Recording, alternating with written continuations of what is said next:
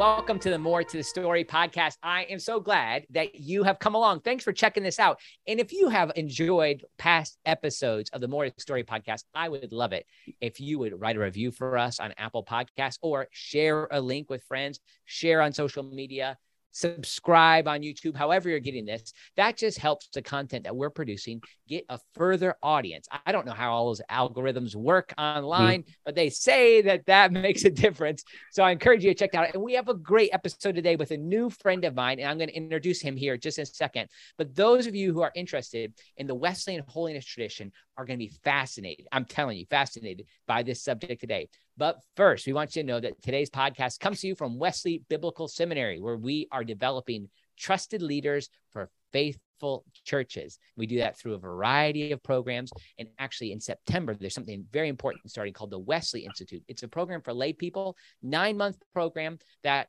there's two versions. There is a Bible track and a theology track. And we walk through every book of the Bible in the Bible track, and we have seminary professors teaching on all of those sessions. And then there's a theology track on a similar type of trajectory. So we'd love for you to check that out at wbs.edu. Also, this podcast is brought to you by WPO Development. Their CEO, Keith Waters, has helped more than 250 organizations around the country with mission planning studies, feasibility studies, and capital campaigns. They do a great job coming alongside of people, helping them kind of develop a vision, know where they're going, and it helps them get there. So you can find information about WPO Development in the show notes. And finally, I want to make sure you know that this fall, as you're kind of getting together your resources, maybe for a Sunday school class or for a small group curriculum, I have just released a new study of the book of Jude. It's 6 sessions, 5 hours of content that's designed for small groups and Sunday school classes with a discussion guide, discussion forum, experts talking on this on certain areas and walking through this powerful little book that calls us to contend for the faith once for all delivered to the saints. And so you can check that out at my website at andymillerthird.com. That's andymillerIII.com. All right. I am excited to welcome into the podcast, the More to Story podcast, Dr. Luther O'Connor, who serves as the Global Wesleyan Theology Professor at Asbury Theological Seminary, particularly in Asbury Global, which means that it's a campus that's connected to not just their campus in Wilmore, but all of their extension sites around the country and maybe at some point around the world. Luther, welcome to the podcast. Yes, thank you, Andy. Thanks for having me in this famous podcast of yours. So I'm glad to be here and with with our conversation, particularly on the topic that you've asked me to talk about. Yeah, we're going to get there. Just say before we do that, I mean, I've been so impressed and thankful for we've just known each other even in this year. We served on a committee together at the Faith Once for All Delivered, where the Next Methodism concept, that was a really exciting thing. And then we were at a conference together where we were both speaking. And I'm just like, I'm like, man, how did I not know this guy sooner? So I'm really thankful to get a chance to share in yours. But tell some folks just briefly about you and how God's been at work in your life and even your calling to serve as a professor and scholar. Yes, I'm currently a professor at Asbury Theological Seminary. I just joined the faculty just last year. So this is my 10th year of teaching in this, as a ministry. But prior to that, I've been at United Theological Seminary for 9 years in Dayton, Ohio. And in fact, I just moved here in the Orlando area just last month. So we still have boxes to unpack. I'm sure. Yeah. But anyway, I'm originally from the Philippines. I was born and raised there and moved to this country in 2001 when I did my master's at Drew University. And then moved on. Yeah, Drew, in Madison, New Jersey. And then went on to do my PhD there. Did you work with Tom Oden there? No, he was already on the way out when I got there. But I got to work with a number of amazing people in the Wesleyan Studies. What do you call that? Cohort at Drew. Yes. And so it's been a great journey to learn more about Methodism while I was there, and even to know more about my own heritage as a Methodist from the Philippines. Yes, this is so interesting. As I did my dissertation, particularly on that subject matter. Okay, so was it connected to Methodism or even the holiness movement or Yeah, both? it's Yeah. sort of the intersection between Methodism, Okay. the manifestations of the holiness movement in mission history, Yes. and a little bit of an intersection with Pentecostalism, Pentecostal Gotcha. history. So we have those three going on in my study. Now, a lot of people know, like I've had some people on my podcast that talk Mhm, about what's mhm. going on in Methodism. So I had Keith Boyette from the Yeah. WCA. Mhm. Recently, I had Rob Renfro on with Good News. And there's a significance of what's called within United Methodism, the Central Conference. Were you a part of the United Methodist Church or just a branch of Methodism? I'm still Philippines? part of the United Methodist Church. Okay. I'm an ordained elder Okay. in the Philippines, because in the Philippines we did not become autonomous. So we're Okay. still part of the United Methodist Church Connection and under the Philippine Central Conference. Okay. Uh, Gotcha. yeah. So it started in at least the Methodist Episcopal Church came to the Philippines late 1898, early 1899. And that's where Methodism started there. And now Gotcha. we're like, I think 26 annual conferences all over the country, and 300,000 plus United Methodists in Wow. the You all hear Philippines. that? Yeah. 300,000 plus United Methodists in the Philippines. Yes. Wow. That is amazing. And so there's a whole system of probably seminaries and schools. And isn't Yes. there even an Asbury College in the Philippines? Yes, there is Yeah. one, but no connections with Right. with the Asbury in Wilmer, Kentucky. Yeah. It's just I guess just named after Asbury to Yeah. begin Yeah. with, and then a whole number of probably about a dozen colleges, or Wow. maybe less than a dozen colleges all over the country, uh, and plenty of kindergarten schools. Yeah. Interesting. Wow. Who Mhm, now? Okay. This is I didn't tell you I was going to ask this question. So tell me a little bit, like, as you've come to the United States and spent mhm. 10 years here or longer, 10 years Yeah, 20 teaching, years plus. Yeah, 20 years. Wow. yeah. So tell me about the compare and contrast Methodism between the two Oh, in the that's an Philippines. interesting question, because I got to encounter that just right off the bat. But so to speak, fresh off the boat. Okay. When I first came in, this was a week before 9/11, and Oh, wow. a week or 2 weeks before that, and so the first Sunday I went to a United Methodist church, which was nearby the campus at Drew.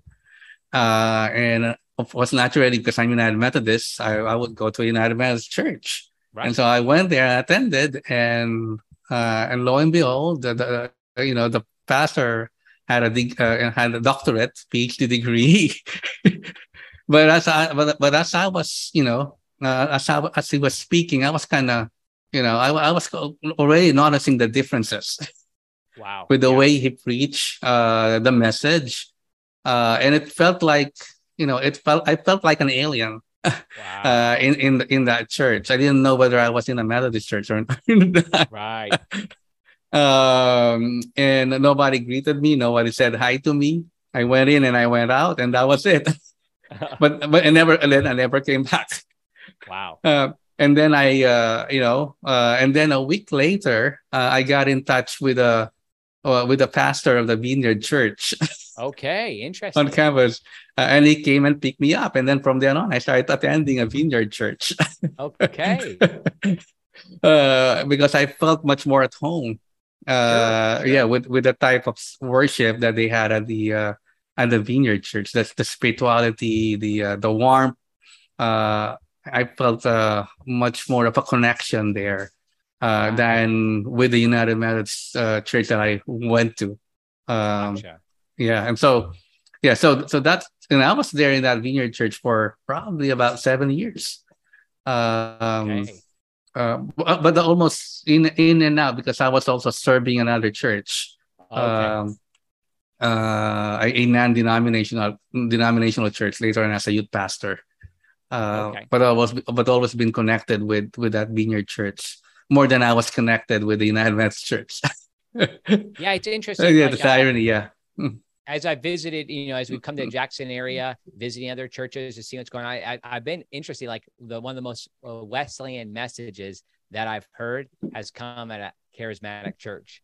Oh yeah. So Yes. it's Yes. interesting, like to be truly connected to the identity of the movement. It might Mhm. need to be something that is outside of the institutions of the movement Yes. sometimes. Yes, exactly. And that kind of made me realize that in the United Methodist Church in the Philippines, we were more charismatic. Okay. We were more charismatic, Pentecostal leaning uh, than United Methodists in the U.S.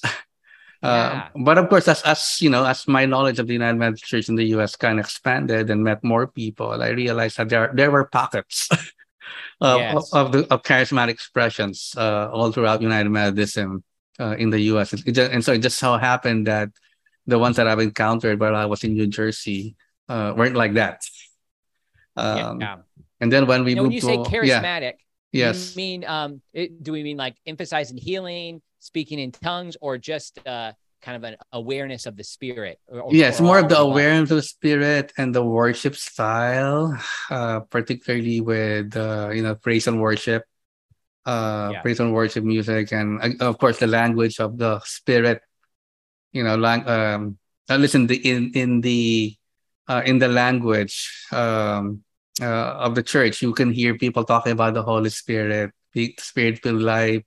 So we get that a lot in the Philippines, Yeah. and partly because of that history as well, which I'm gonna probably get a chance to talk more about uh, Yeah, in exactly. in So this this episode. fits in with your research. So Yes. that's what I love. I Hmm. love it when our research interests, our writing, our preaching truly is connected to our life. Now, before we go too much further, I do want to mention I'm not seeing your screen. I don't know Yeah. if your screen is frozen, but which might be okay. And people on YouTube, you might just have to deal with me if you're looking for a movement. But yeah, let's try and start it. There we Okay. There go. you go. Gotcha again. Okay. Cool. So good. Cool. Okay, so this is interesting. So your dissertation was on holiness, the holiness movement in the Philippines, but Yes. that then gave you an avenue to Hmm. think of a very particular event of a key holiness movement leader, Henry Clay Morrison, Exactly. Yeah. who is the founder of Asbury Seminary. Fascinating Hmm. that you're there, of course, and then also was the president of Asbury College at that time. But Yeah. people might not know; they might know him for that. But you have to know this is a gigantic figurehead, Yeah. spokesperson of this theological perspective, and Mm. united that perspective behind a magazine called the Pentecostal Herald. But Yeah. you found something very interesting about and I had heard about this Hmm. about his world tour of evangelism. But talk to me about what has interested you in that tour. Yeah, because first and foremost, it's because it's something that kind of I've during my research for my dissertation, Yeah. I've kind of briefly intersected with that with Henry Clay Morrison, particularly his tour, because he went to the Philippines as part of that Yes. tour, but he was in the Philippines for only a few days, but his visit there made quite a dent, quite an impact Yes. in Methodism in the Philippines. Historians would say one of our foremost historian in Methodism in the Philippines, the first Methodist Filipino Methodist bishop. I would make his name is Dionisio Alejandro. He went to Asbury as well. He made the claim that um, that Morrison's visit in the Philippines, among the Methodists in the Philippines, made holiness the birthright Wow. of Filipino Methodists. It started a whole new spiritual culture in the Wow. Philippines that lasted until World War Second and beyond. Okay. And so that's what kind of caught my attention. So that's why I look into that. Uh, and and later on, there was this there was this opportunity at a conference, well, actually at AAR, to Okay. present something on the intersections between the holiness movement and Pentecostalism. That's when I started to look more deeply into Morrison's world tour of evangelism, which kind of allowed me to see much more of that, to see where he went, the different countries he went to, how he ministered, the message he preached, and its impact in those different countries that he went to within a span of 11 months. Amazing. Yeah, it's And quite he went to amazing. now you highlight that it's Yeah. not properly called, it's not properly a world tour because he Yes. didn't go. No, he He didn't. didn't like travel the world. Where did No. he go to, Luther? Yes. First, he went to England, and basically just did a touristy stop, Yeah. like a pilgrimage stop of Methodist sites in It England. might as well. Yeah, he might as well do that. And then he went to Palestine, the Holy Land, and again did touristy stuff. But really, those were just a segue for him to go into India. Right. So because in India, Methodism had quite a big presence there. What year was Particularly, this? this What year was was in he? 1910. Okay, gotcha. Yeah, Sorry for yeah, interrupting you. yeah. He left the U.S. in July 1909, and then he came back in around June. Yeah, June 1910. Yeah. So, but anyway, he got into India and spent I think about 5 weeks in India, particularly in the mission stations of the Methodist Episcopal Church. And then after that, went to Rangoon, that is Burma or Myanmar today, Right. and then Singapore, the Philippines, and then went to China. Uh, he went to he went to Japan, and then Korea. Right. Um, Interesting. yeah, it's quite interesting. And did and what's interesting is he didn't just go to visit missionaries from the Methodist Episcopal Church. He went to see missionaries from the Methodist Episcopal Church South, uh, particularly when he was in Korea. He also went and ministered to missionary, to within the Free Methodist Church as well. um, YMCA, and what else? And OMS, the Oriental Missionary Society. Well, these are all, some of them are what we would call today mainline churches. Some, Right. you know, some would become like the OMS. It was a missionary organization in the radical holiness sense. But what kind of this shows us is the holiness movement was kind of present in different denominations at that time. Yes. I always put it this way: it's like kind of like the charismatic movement today. There's no particular Yes. denomination that claims ownership to it, but it just kind of it's just kind of integrally operating within outside denominational lines. Right. They And even resisted it, didn't they? I mean, this is yes, early yes, Pentecostalism. yes. And it's interesting too that they think Mm, that this, mm, and this is so connected. mhm. Morrison's periodical is called the Pentecostal Herald. Exactly, exactly. The founder of my movement in the Wesleyan Yeah, tradition, the Salvation Army, is famous for a song to sing it. We want another Pentecost, right? There's yes, like this, exactly. Yeah. and also this move away Mhm. from denomination, not thinking Yes, of themselves as yes. denominations, though sociologically, Yeah, clearly yeah. they are functioning as a denomination. Yeah, because today when we say Pentecostal, people see it or understand it to mean the Pentecostal movement, or at least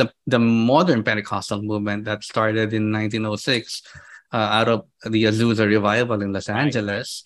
But what people don't know is that this Pentecostal movement is much more earlier than that. It's probably a byproduct of the holiness movement, Yes.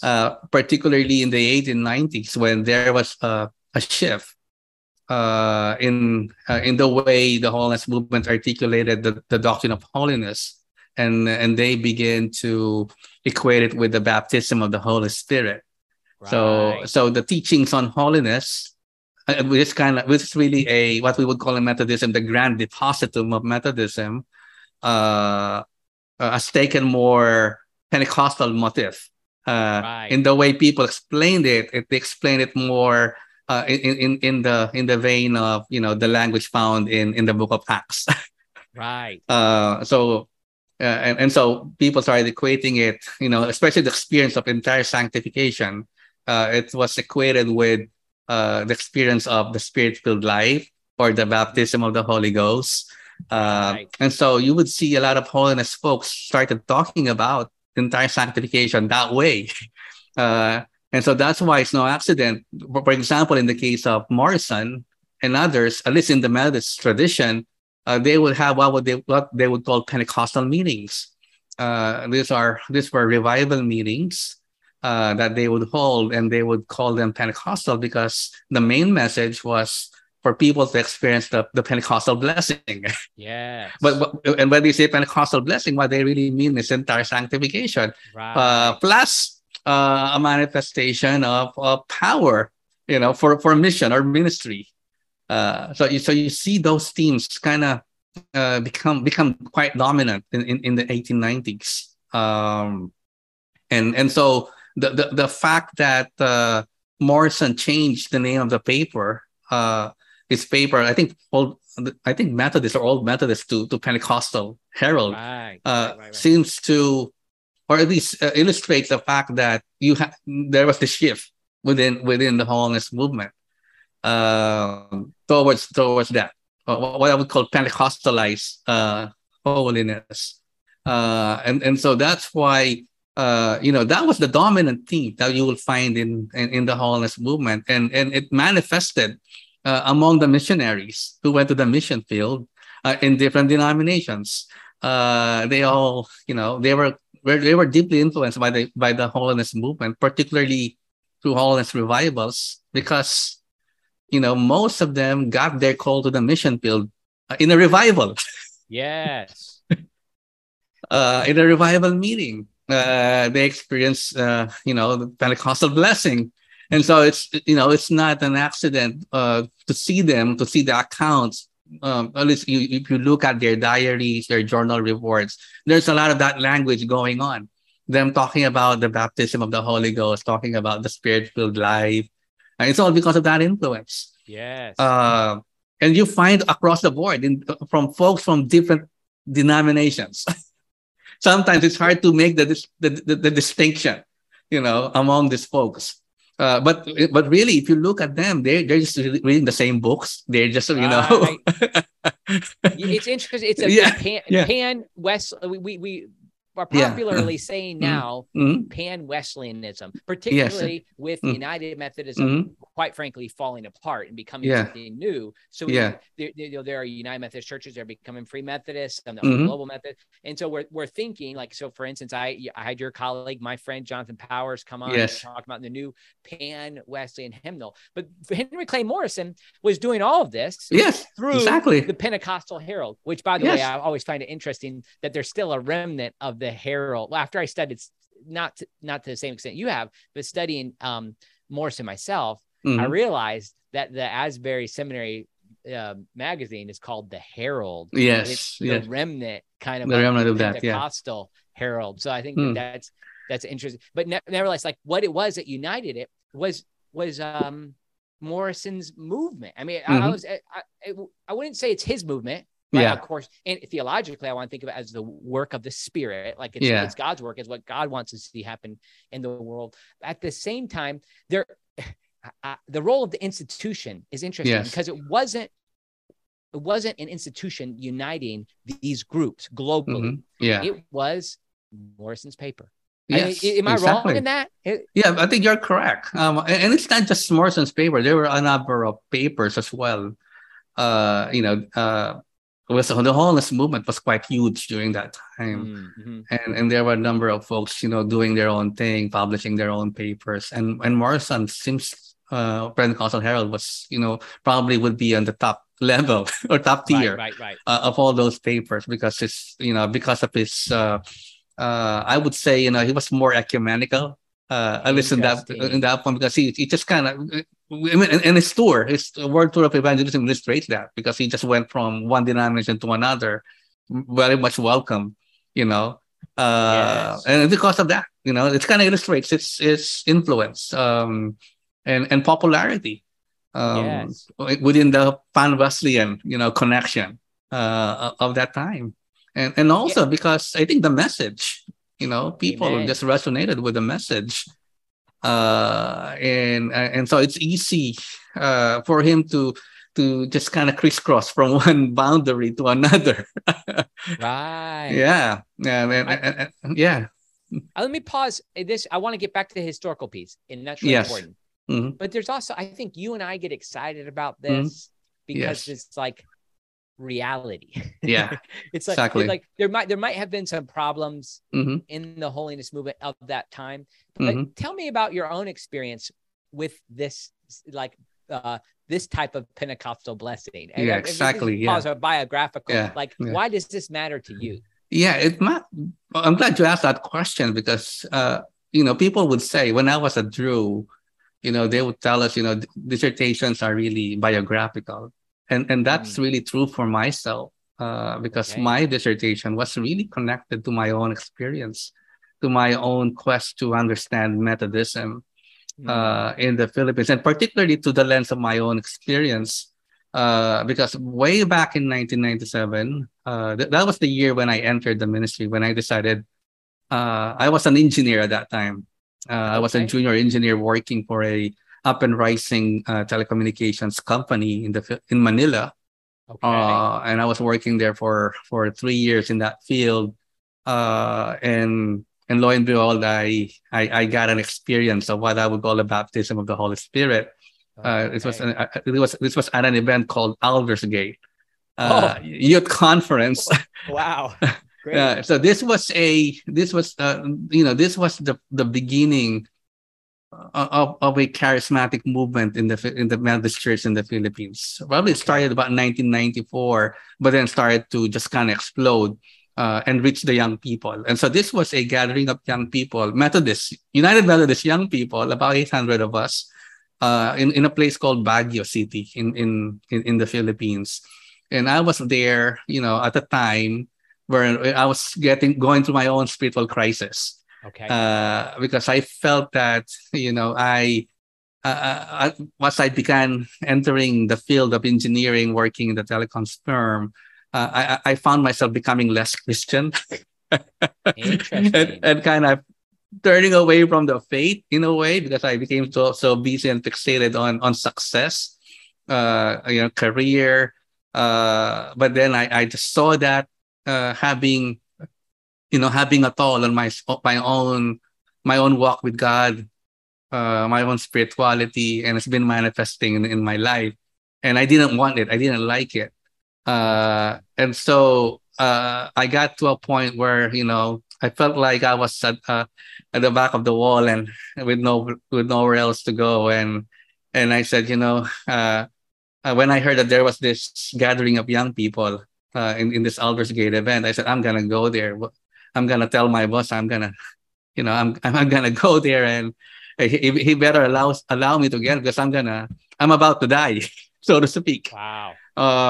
And so lo and behold, I got to that event, and just the first night, boom, you know, Hmm. experienced something, that was kind of out of the, ordinary, at least in the Yeah. matter of this sense. I found myself on the floor, and then I started laughing on the floor. Interesting. Just like there. Yeah, I just felt this waves upon waves of this divine presence. Yeah. That then I started laughing. Actually, when they told me I was the first person to do that in that event. But it was just waves upon waves, and I was there for Yeah. more than an hour, Wow. laughing, crying, and it was amazing. I felt like I was in heaven. Wow. But then one thing led to another in that event, that it became clear to me, that I was not where God wanted me. Yeah. And because prior to that, even as early as when I was in elementary and high school, people were already telling me I was going to become a pastor. Hmm. I already had that call to ministry, but Yeah. then after finishing college, I ran away from it. I ran away from the call. And so, Yeah. so basically, this event made it clear to me that I was called to the ministry. Yeah. So it made God real to me, so real to me that there was no way I was gonna go home and not be changed by the experience. And so there and right there and there, the Lord impressed in my heart that I should fulfill my promise. Wow. And so I did. And there made the result that I'm gonna quit my job. And after that, return back to Manila. And first day back at work, I spoke to my boss and told him I'm gonna quit. Wow. And I was gonna become a pastor. And so I did. And there were a number of young people who did the same. It, we're talking about the United Methodist Church. And so in the Philippines, when you say you want to become a pastor, they appoint you right away to a church. Okay. So a few months later, this was February 1997. By June, I was pastoring a church. And even that church was prophesied in that event that I will be in this church, the same church. Wow. Wow. It was a church by the highway, and I was in a church by the highway. Exactly as Amazing. yes, as revealed. And so I was there. But then, of course, given my experience, this charismatic experience, not naturally, I would carry that with me. And that caused a lot of problems for me. uh, in my church, it was awesome because the church went through a period of revival.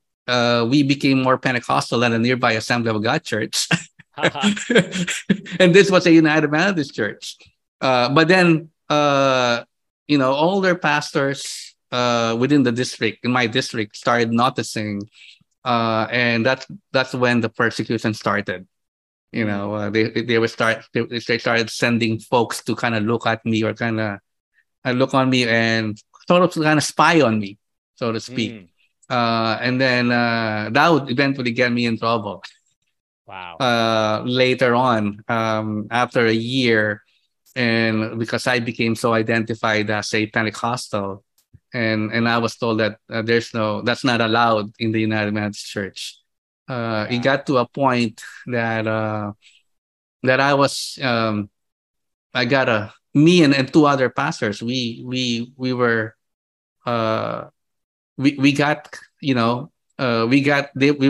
put in a meeting with our DCOM, what we call District Committee on Ministries. And they recommended that they would charge us with a chargeable offense in our book of discipline for the dissemination of doctrines contrary to the doctrines of the United Methodist Church because of our Pentecostalism. That's basically what it is. And so I asked them, what did we do that's not compatible with the doctrines of the Methodist Church or the UMC, and they couldn't tell me anything. Wow. But all they knew was, what we're doing was not Methodist. And so that's kind of signaled for me the beginning of. By the way, nothing happened to us, even though they recommend us to be charged. The bishop eventually reversed that come annual conference, and it didn't happen. But it kind of marked for me the beginning of a search to kind of find out more about my heritage as a Methodist and to understand my experience and say, because I began to do research about Methodism in England and saw all of these accounts of revivals during the time of Wesley, and then American Methodism, and so that kind of led me to I wanted to study more, and so I said, okay, what I'll do is probably I need to go to the U.S. And get to the bottom of this and learn more about Wesley, learn more about Methodism. And so I did. A year after that, I was a Drew. Not a year after that. I went to seminary first, and then after graduating at seminary in the Philippines, I went to Drew. And with the intent of being there for a master's only for a year or two. Oh, okay, interesting. Yeah, and then lo and behold, God opened the doors for me to move into the PhD program at Drew, And my research question was, okay, if there was this powerful revival during the time of Wesley, and then in American Methodism, and then so my question was there anything like that in the Methodist Church in the Philippines in its early history? And so that's what led me to this, basically, to this research. Yes. And so that led me to know more about the holiness movement. Because what was the main thing that was happening during that period when the missionaries came to the Philippines? What was the main thing? When I realized it was the holiness movement. Yeah. That was really the thing. And so that led me to learn more about that and its intersection with Pentecostalism. And then when I look at the because I was there at Drew, that's where the United Methodist Church archives is located. Right. And so all of the missionary, all of the journals, conference journals in the Philippines can be found there. You have the missionary, the missionary archival missionary materials, their journals, their diaries. So I was able to piece together all of this narrative. Interesting. And found that, I realized that as I was looking at the accounts, I realized that, yes, we did have the same thing in the Philippines. It's amazing. In the Methodist Church, and they were having what they would call Pentecostal meetings, or in Tagalog, they would call it Culto Pentecostal. And there were a lot of powerful accounts. And it was not just a footnote in the history. It was common. It was mainstream. They do it every summer. Yes. But then I realized that the best way to understand Methodism in the Philippines is through the lens of holiness revivals, because it can, if you look at through that lens, you'll be able to understand all of the major events that happened in its history. It's almost somewhat connected to all of these main events that we've known for so long in the Philippines. But there's no one has attempted to use an interpretative lens to study them. And so now I got this tool, the holiness revivals, as my interpretative lens to understand the history better. And so that was my dissertation. I think that became a book. I loved it, the autobiographical, and how it blends with your own personal experience. And that's why I felt led to do it. I mean, I kind of felt like, as I was even asking you a question, like, should I say this? Because it's kind of like, but it blends so well with something that is true and real. And that's what we emphasize here at Wesley Biblical Seminary is actually it's in our faculty manual that once a semester, every professor will testify to God's Spirit's work in their life, the role of sanctifying grace and how God is progressively sanctifying us and how that comes in specific moments of crisis. And then to call upon students to, as John Wesley says in Scripture Way of Salvation, seek it now. And so that's a requirement as me as a dean to make sure that happens. And, and not that it has to like be a turnkey result, but we emphasize the role of story, and that then leads amazingly to discovering more in our research. Now, one thing I found helpful with your paper, and this comes out in a book on holiness and Pentecostal studies, edited by David Bundy and Jordan Hammond. And I am fascinated by the distinctions you make, and a lot of people don't get this between the Keswick holiness movement, the radical holiness movement, and the Wesleyan holiness movement. So can you help me understand those distinctions? Yes. Let's begin with the Wesleyan holiness movement, or this Wesleyan holiness expression. That would be the classic Wesley understanding.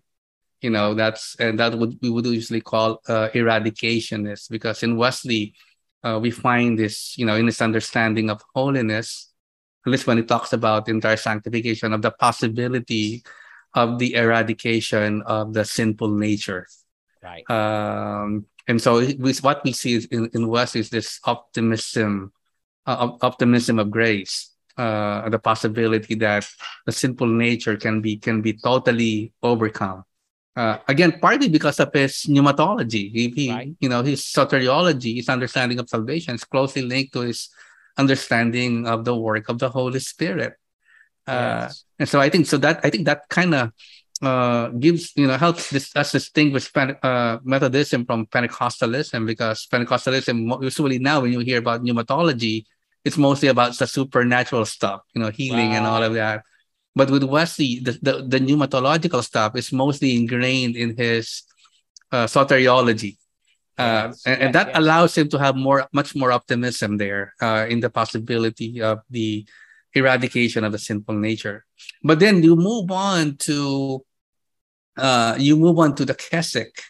The Yes. Keswick movement. It's much more of it's more of a middle way between Yes. the Wesleyan holiness understanding and the Reformed understanding of holiness.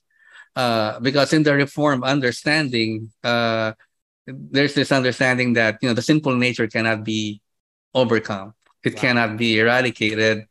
Uh, you know, uh, so there's Or a even lessened, like it's or always lesson. going to be Yes, present.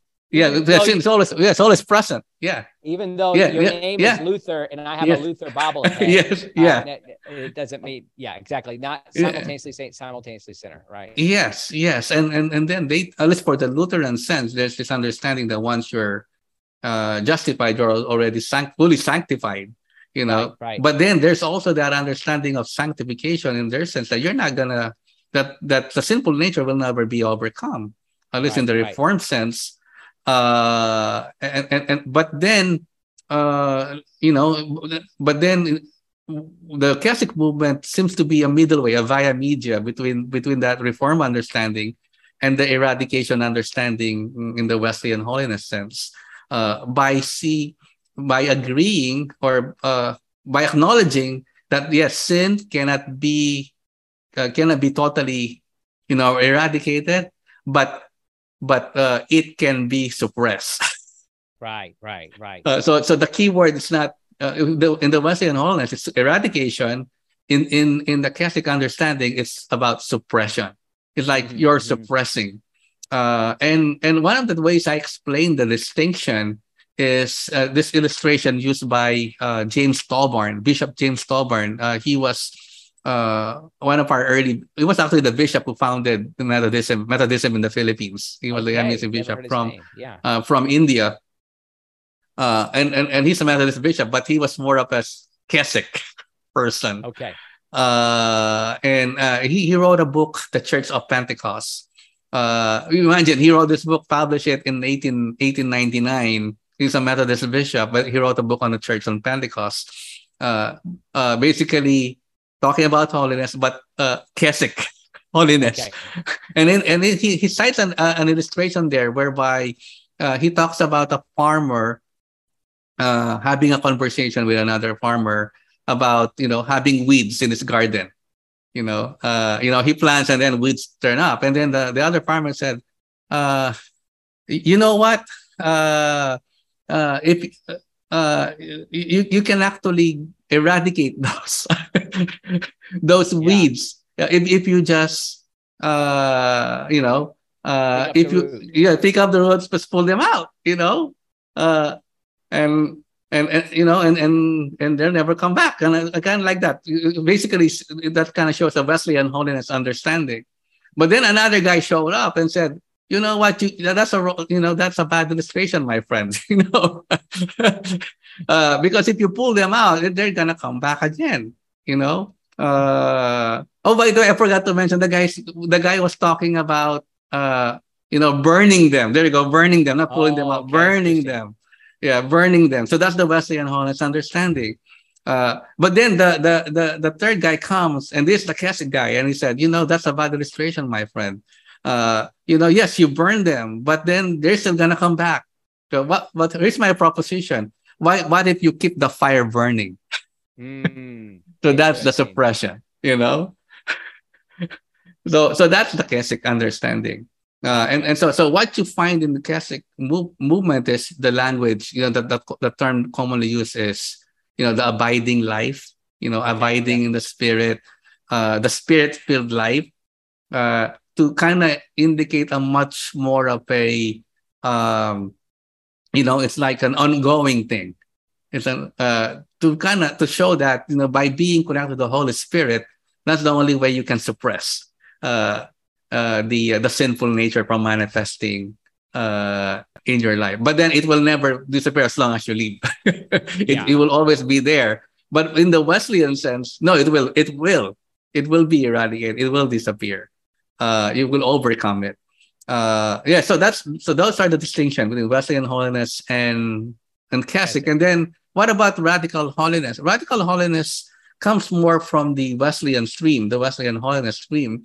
But then they give a lot of emphasis on the eradication.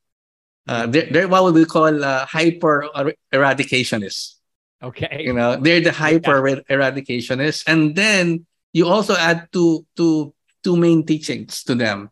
The belief in divine healing, right, and premillennialism. Yes. So that's the other factor. So now, is that premillennialism in the radical holiness movement, is that dispensational premillennialism, or is it more of a historic type of? Yeah, it's more of a dispensationalism because it appeared at a time when dispensationalism appeared in the country, and so there were holiness folks who embraced that. That understanding dispensationalism. Yes, they would have affirmed the rapture. Yeah, interesting. And it comes by in different degrees. In Morrison, I don't see a lot of that in his language, but he wrote a book on the second coming. He wrote a book on the world's getting worse. Is the word getting better? The world's getting worse. Yeah. But then his conclusion was the world's getting worse. So that puts him in the premillennialist stream. And so his premillennialism is more about that. It's I guess a product of what happened after World War I, the Great War. A lot of evangelicals who used to be much more optimistic about the future became premillennialists because of they begin to see that the world was getting worse and worse. And then you did not look far because you have World War I going on. And I think that's where Morrison founds Asbury, Seminary in 1923. So exactly 100 years ago, from now. But that's a period of history. What's happening, like where we are in between World Wars I and World War II, and that dramatically affects what's happening. So that okay. So they had the radical holiness movement. Was like doubled down on the eradication language. So I was a little bit surprised to hear you say because even the Wesleyan holiness stream, not often thinking of them with that language of eradication. But when you said that the kind of radical holiness movement overemphasized that and premillennialism and healing. So go ahead. And I think part of the doubling down was also the result of the immense popularity of Keswick. So they were reacting against Keswick because they're saying, "Oh wow, this is a direct affront." Actually, Morrison called it a heresy, a Wesleyan heresy, the Keswick movement. You find that in my article. He calls it a heresy, and he kind of abhorred the fact that there were students at Asbury who hold to the suppressionist understanding. Wow. And he would say, in First John 1 verse 7, John did not say, the blood of Christ suppress all sin, but he said cleanse us from all sin, not suppress us from all sin. And so but again, I think it's part of it. It's a reaction against Keswick, and they're finding Keswick manifesting within Methodism itself. And so they tend to push back, and so that's why you get the hyper eradicationists in them. So this connects to let me go ahead. We could go on for a long time. Exactly. I really appreciate these distinctions. So, but when we think about the world tour of evangelism, so Morrison comes and he brings this different perspective of the radical Mhm. holiness movement. So like let's see if we could tie up like what happened. But it's not. I'm Yes. sorry to have to say tie it up, because like it's leading us to a place where a Mhm. good thing happens that we'd like to see happen here as well. Yes, exactly, exactly. Yeah, because he encountered that particularly when he went to India. Because by that time, and I wrote a paper on this also on the manifestations of the holiness movement in the Methodist missions in India, and the conclusion I got was, my conclusion was they became more Keswick in India. Interesting. Yeah, because of their connection with other denominations, mostly, those coming from the Reformed side, and so the way that they were able to kind of unite with the different missions was embrace Keswick, and you Right. but Interesting. and then by the time Morrison arrived there in 1910 and does his thing, revival on the eradicationist, and people would start commenting. I would see, comments on like the Indian Witness. That's a paper they had in the Methodist Church in India, and what someone said, I've never saw someone preach about of the possibility of entire sanctification, you Wow. know, the eradication of the sinful nature. Uh, it was foreign to them, and this was the Methodist Yeah. Church. And so Right. I think that was the legacy of Morrison. He tried to bring that back. Uh, Yes. Among the Methodists, the more optimism on that understanding of the It's amazing how this possibility. Yeah. happens over and Yes. over again. Yes. And Exactly. this the same like pattern keeps coming back and forth. Yeah. In my own denomination, there Hmm. was a period where we had clear eradication language that was Hmm. connected, and then it was taken out. And then Yeah. there's been waves where it's like, I don't know if you call it Keswick understanding, but Mm. close Mm. to it, and then kind of like Yeah. coming back and forth. And it's Hmm. interesting. One of the key leaders was a very good friend, like of Morrison, was Hmm. Samuel Logan Brengle, Oh. who was a Mhm. part of this same movement, and it came from the Mm. Salvation Army. So I Yes. always find it interesting, like the Interesting. way that they often get rediscovered. But Yes. I'm Yes. hopeful that like this message, of course, can be like Mhm. connected to our own sense of God's revival Exactly. work. Yeah. Yeah. Yeah. For Morrison, he definitely was moving in the radical holiness stream, but he was more big on that eradication. Mm-hmm. Uh, not so much on the healing. I never saw anything about him doing healing, talking about healing. Although you'll find accounts of that in the Pentecostal Herald from people writing to the editor and talking about their divine healing, experiencing Interesting. healing. So I guess he allowed them to be published there. But from him personally, reading his writings, at least during that period within during the world tour, I look at Pentecostal Herald 1910, 1909, 1910, 1911. I didn't see anything from him speaking about divine healing, but there's a lot of him talking about premillennialism, the second Yes. coming, but not during the tour. It was mostly about Okay. Interesting. eradication. Yeah, but you'll find a lot of premillennialism in him later on. Um, yeah, so I think he would be rightly be categorized within the radical holiness stream, but somehow managed to stay within mainstream Methodism at the Yeah, same that's the time. Yes, fascinating thing, yes, is that he yes, still had that connection and was still yes. this Mm-hmm. Methodist like figure Yes, throughout their exactly. and able Because to it's attract yeah, people. yeah. Because his He also colleagues. stood Mhm. against Go ahead. modernism, right? That was a big Yes, piece. Is yes. that The big peaks. Yeah. he wasn't also it wasn't he appealed to Mm-hmm. more than just a holiness movement. Yeah, Like his yeah, appeal against modernism, which is yeah. premillennialism, helped connect Premillennialism. him probably in a Yes. broader Mm. way. In a broader way. Yeah, I mean, it's interesting. He was able to operate within mainstream Methodism, but then had a lot of friends in the radical holiness stream. Yeah, interesting. Yeah, especially folks from God's Bible School, which not too far from Wilmore. God's Yes, Bible yeah. School was in Cincinnati, so because that's where OMS came from. The Right, right. Oriental Missionary Society, uh, and so he's kind of looked at as a friend in that movement. For And sure. it's interesting how I was able to do all of that.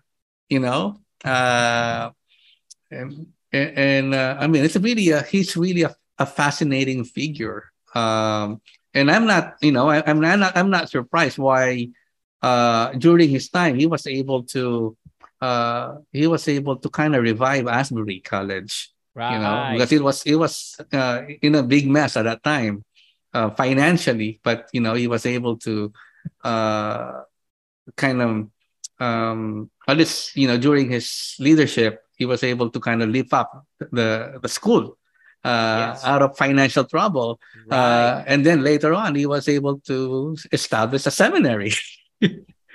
Yeah, I mean, Yeah, both things, when both institutions, in yeah, my view, would not mm, exist without yeah, his leadership. Obviously, with seminary exactly. being founded, Mm, there's an interesting dissertation by Mike Longino, who's a mm, journalist, a journalism professor, but he looked at the way that um, um, Morrison was able to use the Pentecostal Herald to mm, unite a group and yeah, also to save the school financially. Uh, exactly.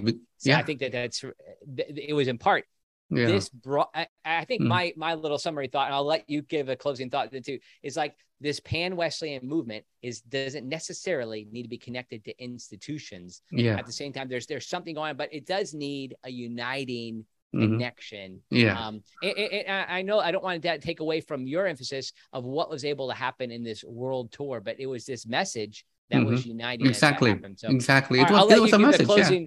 closing comment on that, and then I have one more Yes. question for you. Yes, yeah, precisely. It's really the message. The message that he carried resonated with people. The message offered hope. Yes. The sin is a reality that people experience in their lives, and they want to get out of that reality, that sin. And Morrison offered a way, Yes. that made sense to them. And it resonated with people. It resonated with folks from the whole One Pan Western connection that were subscribing to his paper. Obviously they love what he was writing, what he was doing. Uh, he was a successful evangelist preaching. But at the same time, when he went for his world tour, quote unquote, Ah, you know, the mess, just the same thing, the same uh welcoming, the way how his message was welcomed in the US. It was the same outpouring of support yes. was Yes. manifested as well in those parts of the world. Not even, and I'm not just talking about American audiences. He preached to Filipino audiences, to Burmese, Yes. to Indians, international folks, because his accounts were full of you know uh, amazing things happening at the altar, and mostly it's not, you have the admixture of Americans, Europeans there, particularly in India, but then for the most part, natives, Yes. or nationals responding to his message. So I think that's what the key to his success was. It's the message that he Yes. carried. Love it. And sometimes we tend to not recognize that. People tend to look at more at the on the outside things. Physiological. Yeah, Yeah. physiology and all of that. And I think that's one of the things that I did when I did my study, is to really recognize, if you're going to study people, if you're going to study missionaries or personalities, look at what they're teaching. Look at the content, the doctrinal Yes. content. Because more often or not, we ignore those. We ignore that, when Yes. we do studies on people.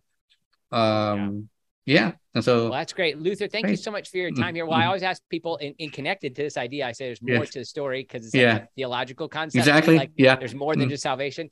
But yeah. is there also more to the story of Luther O'Connor than most people know? Oh Like what is yes. there? Yeah. Yeah, just like Morrison, one of the things that attracted me to him, he was a revivalist, an evangelist, Yeah. and I too I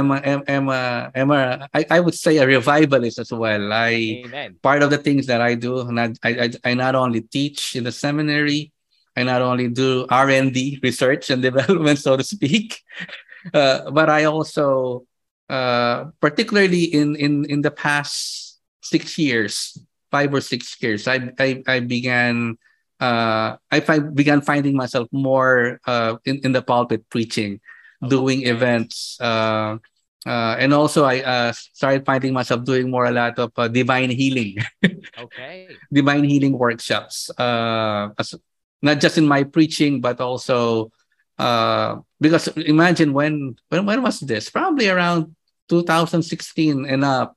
I increasingly found myself being invited uh, to do divine healing workshops in churches more than I Wow. was invited to do workshops on Methodism.